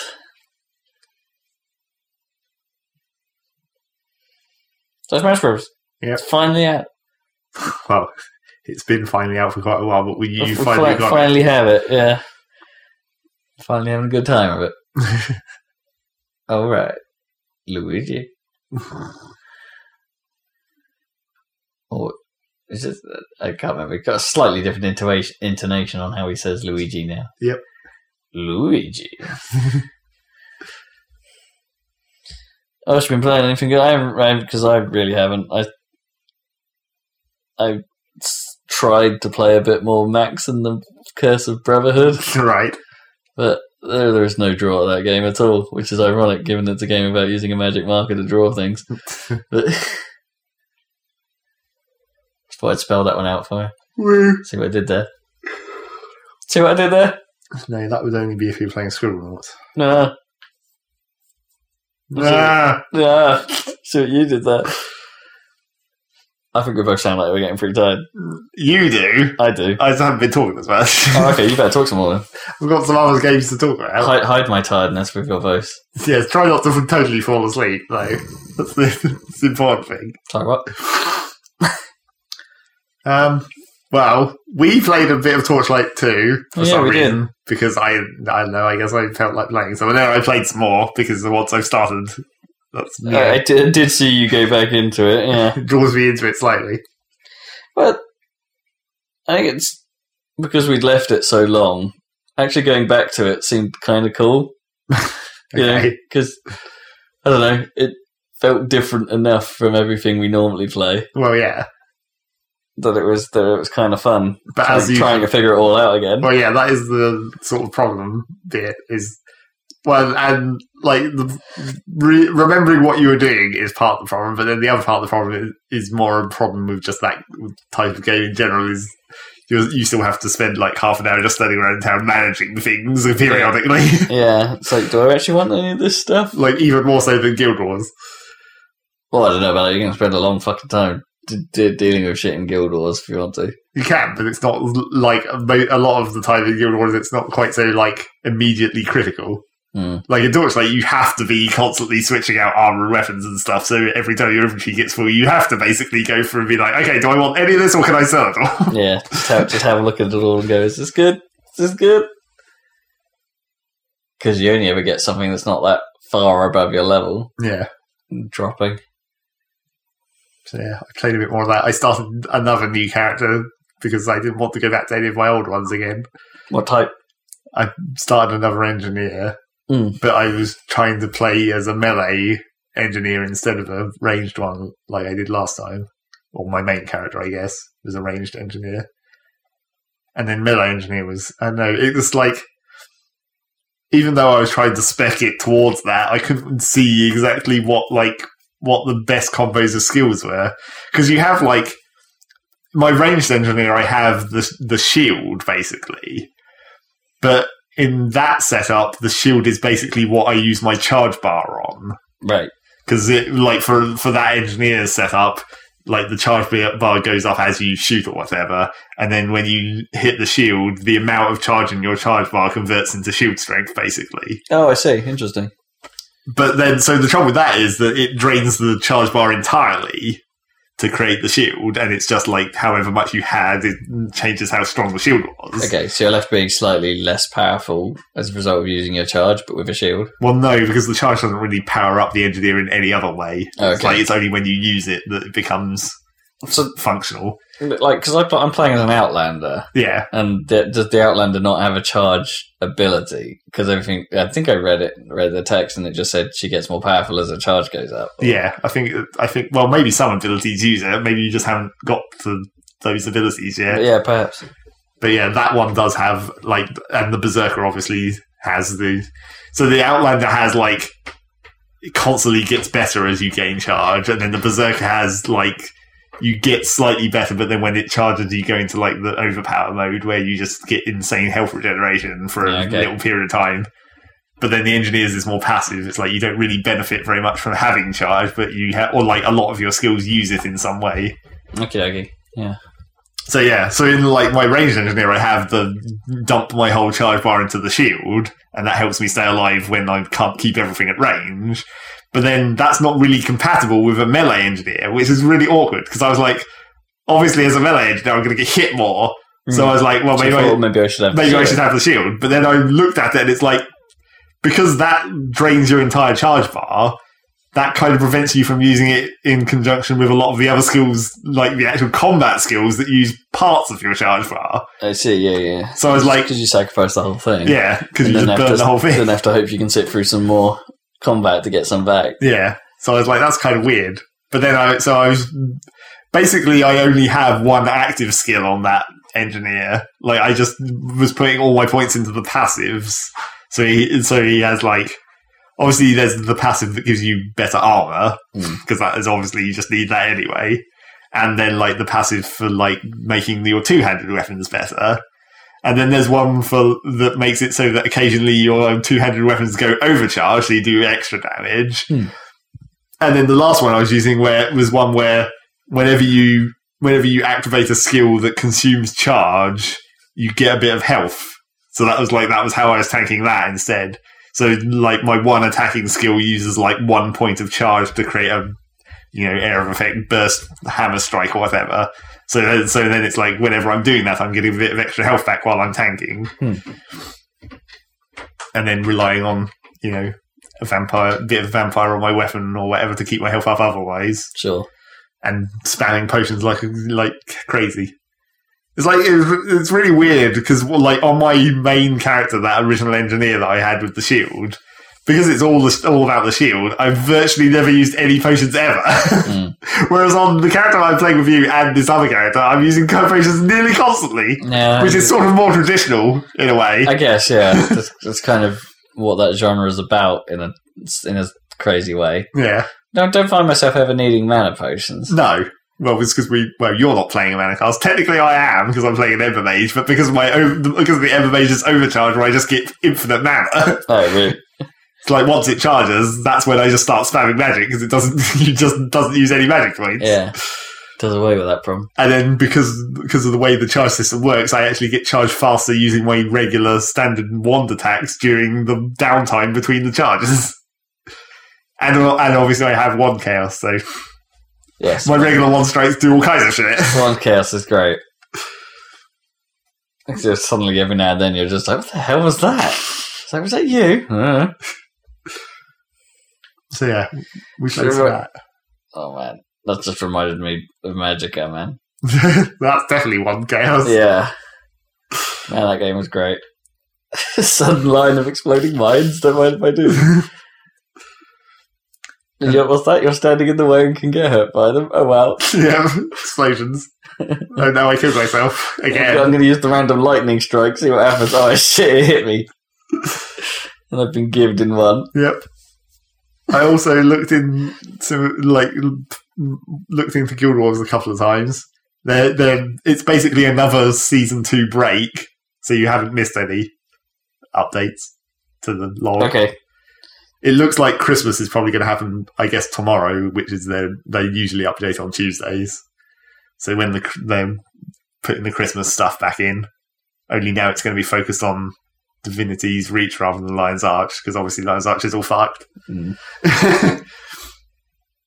So yeah, that'll be that. There is a slight, I don't know whether it's meant to happen in this patch or whether it's coming when they restart Season 2 or whatever, the next actual patch. But they're doing quite a big overhaul to the daily achievements and stuff, where they're basically making it so each individual daily achievement gives you a reward rather than you get 5 and then you get a reward. Okay, right. So you can just even easier pick and choose. So there's still a max number of dailies that you can do. You can do 5 dailies, or I'm not sure whether they're going to limit it. I think it might just be the rewards are less. Okay, but if you do more of them, you're just going to get back up to the same number or whatever. But then they're basically getting rid of monthlies. They're going to change it so that instead of the monthly achievements, they just make it so every day that you log in, basically that has checks off on a list, and then when you reach 28, you get a big reward. But every individual day you log in also gives you a reward. And it's not tied to the month or anything. It's just 28 consecutive days, not consecutive. 28 days, but not necessarily in a row. You can leave it between for a week or whatever, and it won't reset. Right. It's just that once you've logged in 28 times on separate days, you get a better reward. Interesting. And you get something every day. So that's nice, I guess. Sounds like the rewards for that might actually be worthwhile. Which is kind of annoying in some ways.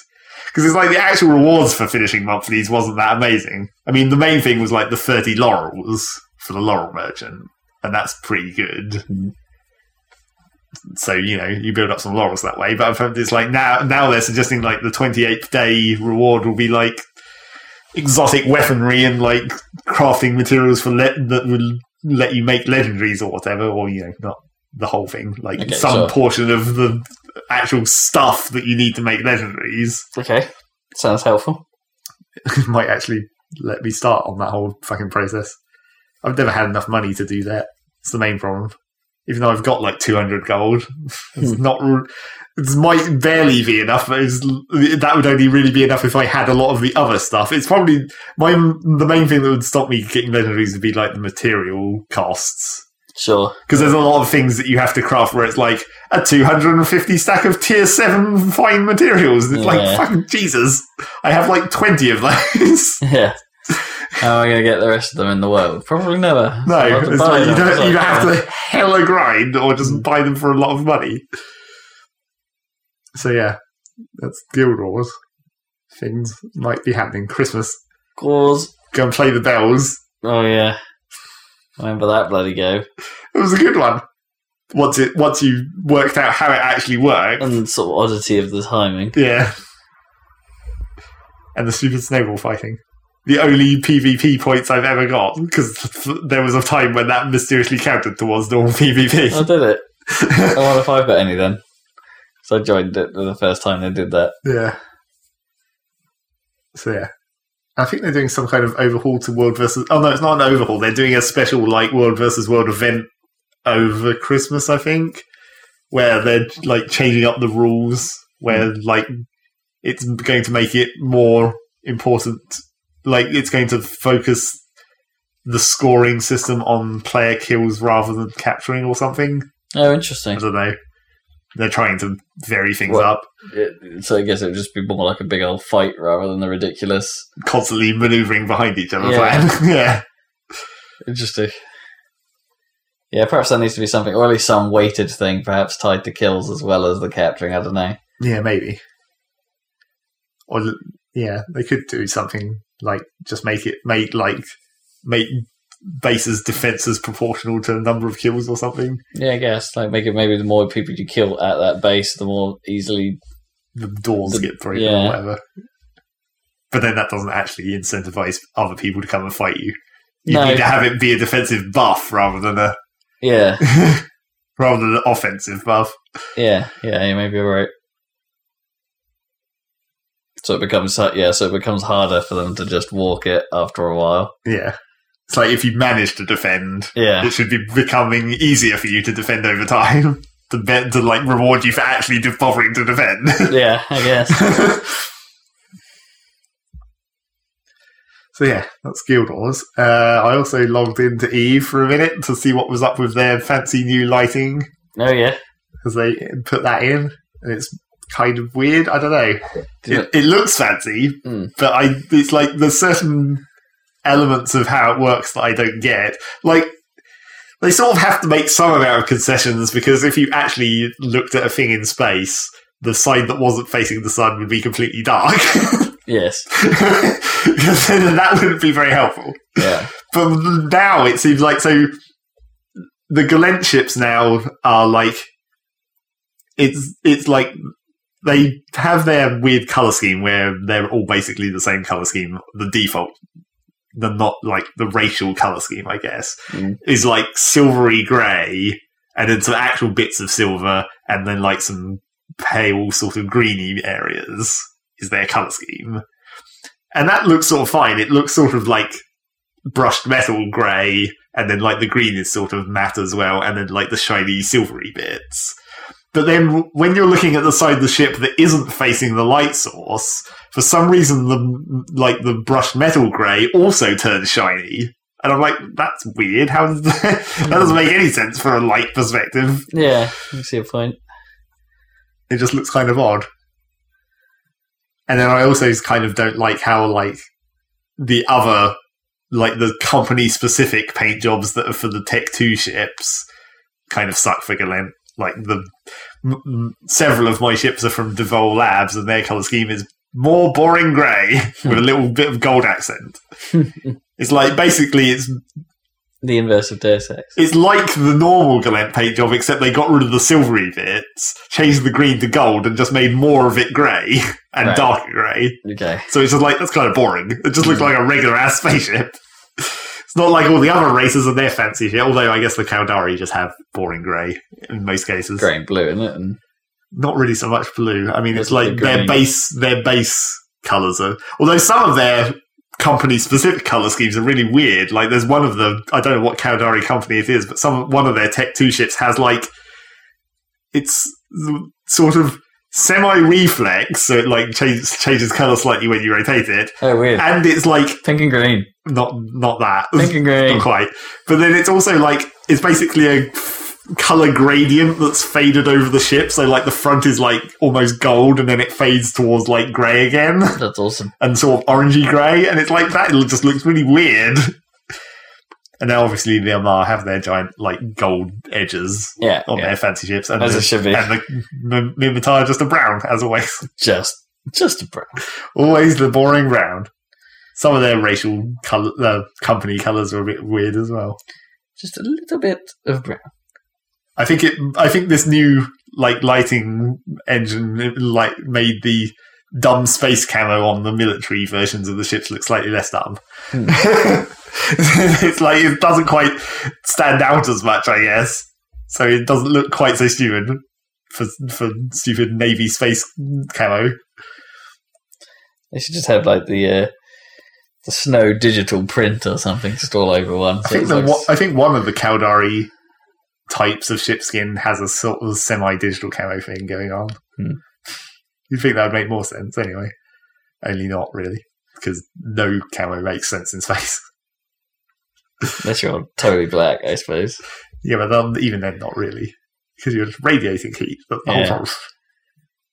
And I couldn't work out which ship it was that had the stupid, like, activated warp cover things Oh, I couldn't work out which Caldari ship that was. I saw one which had a model that looked new that I didn't really recognise, but I couldn't see which bit on that model would be the bit that would activate because only seen it in like a concept art thing.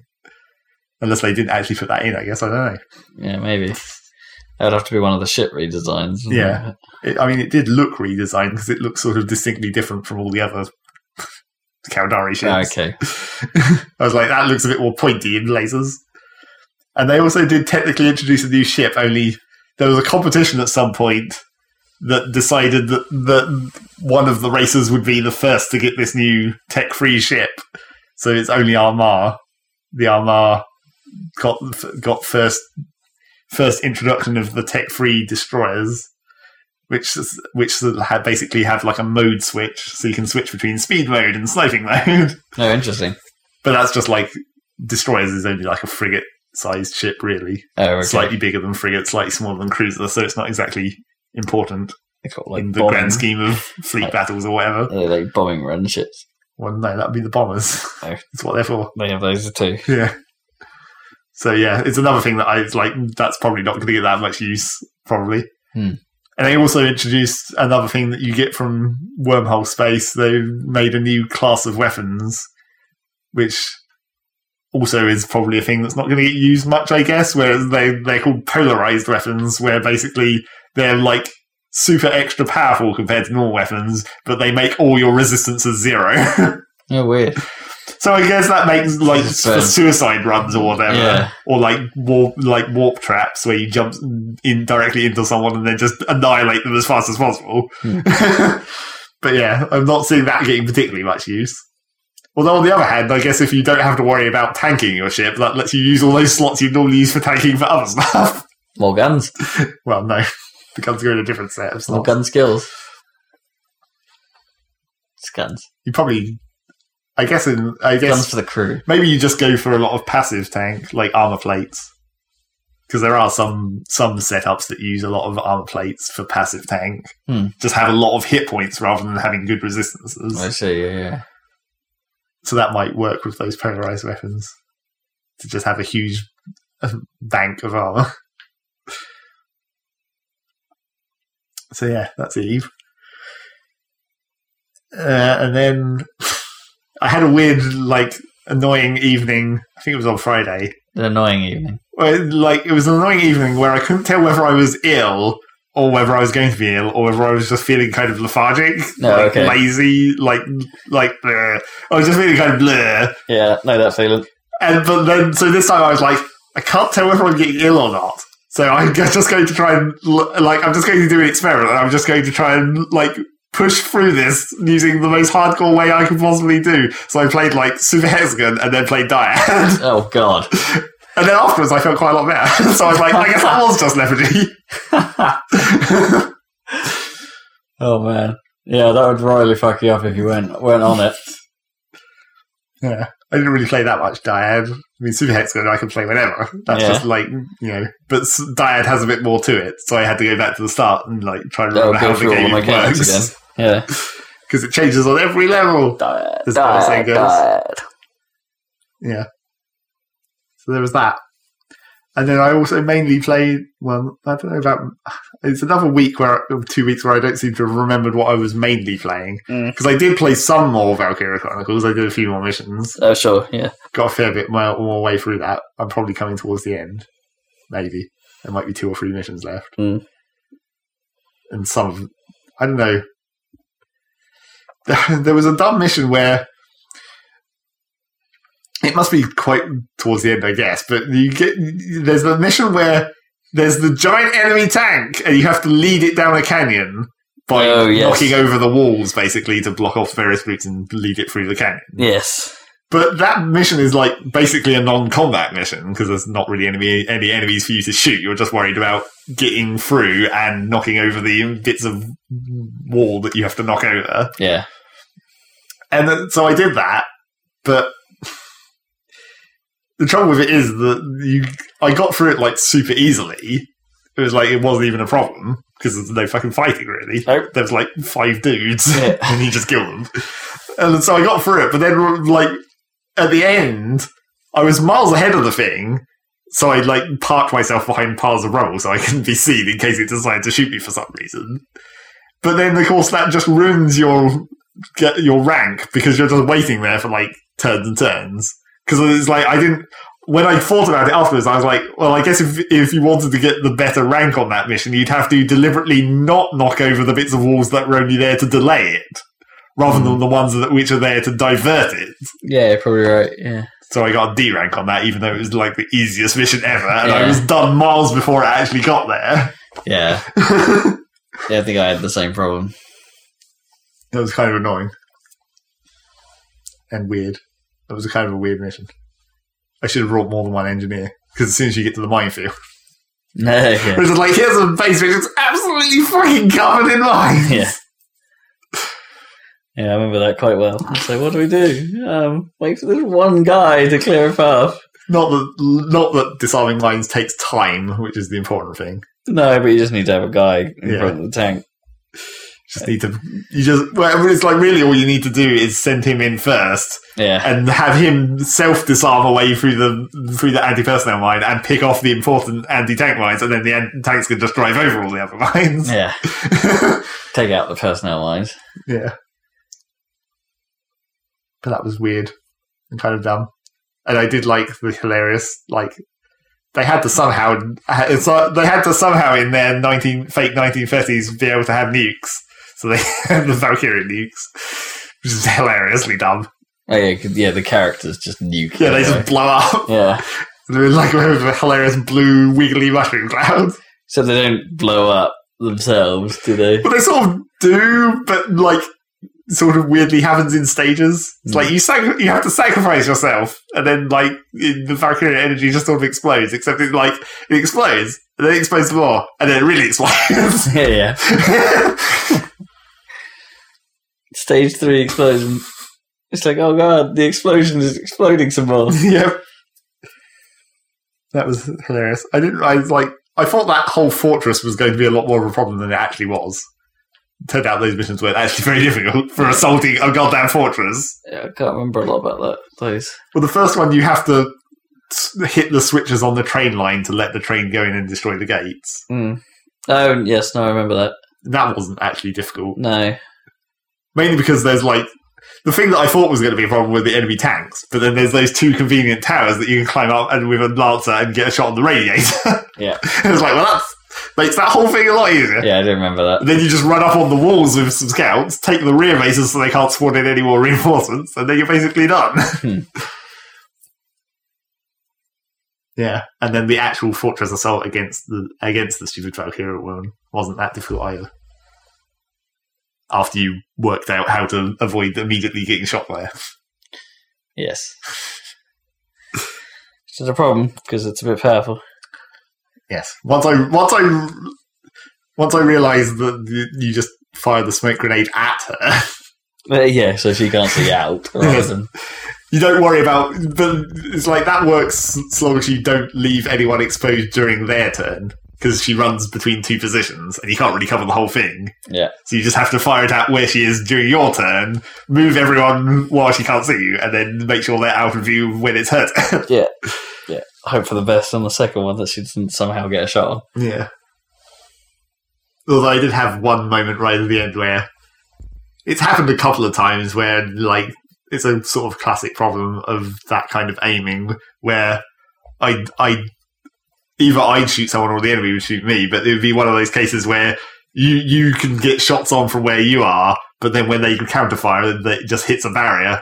Oh, weird. Like I shot through an incredibly small gap where I can see someone's head, hit them several times, they turn around, did return fire, but the return fire from their angle hits a bit of wall because they're aiming at like centre of mass or whatever. Yeah. And I also did have another time where an enemy ran up to the edge of a trench I was in and tried to use the flamethrower on me. But where he was standing from, the flamethrower didn't actually go into the trench, so he just wasted 2 turns trying to shoot me, and none of it actually hit. That's good. So I had the right idea, but just didn't know quite how to pull it off. Yeah. It's genius moves. So yeah, there was that. Some more of that. Still haven't finished it. I'm going to have to wrap this up, I'm afraid. I'm losing it. Boo! Yeah. Boo! Sorry. I can't remember what else I played, though, Well, so it probably doesn't matter. It's probably convenient. I downloaded and installed SimCity 2000 on Origin. No, yeah, Didn't actually play it. The free game. I had to look at the files, though, and it does appear to just be the actual normal game. What, no real modifications? No, there doesn't seem to be any wrappers or anything around it. It just looks like the actual files. There's a DOS4WG in there or whatever. Wow. So I'm not actually sure how that'll work. Last time I checked, I think it ran okay on 7 with my actual disc. SimCity 2000. Yep. Llama weddings. Llamas. All the llamas. No, it's bungee weddings, isn't it? And Yeah, llamas, bungee weddings. Llamas spotted. A variety of llama statistics. The best. Well, thank you for joining us on this lonelier Tiredcast. Cat's been sat there staring at us for a while, so Yep. Cat's been involved. it hasn't been a total loss. Oh, I do apologise for this getting late, and I'm tired. It's not that late. It's not that late, no, but I had to be up early because, even on my days off, I still need to do things with taking people places. You need to stop being drunk. It's an important thing to do. I'm not hungover, I'm not drunk. Just a little hungover. It's what I said, stop being drunk. That's what a hangover is. The stopping part. I should stop being drunk. Just be drunk the whole time. No. That solves the problem.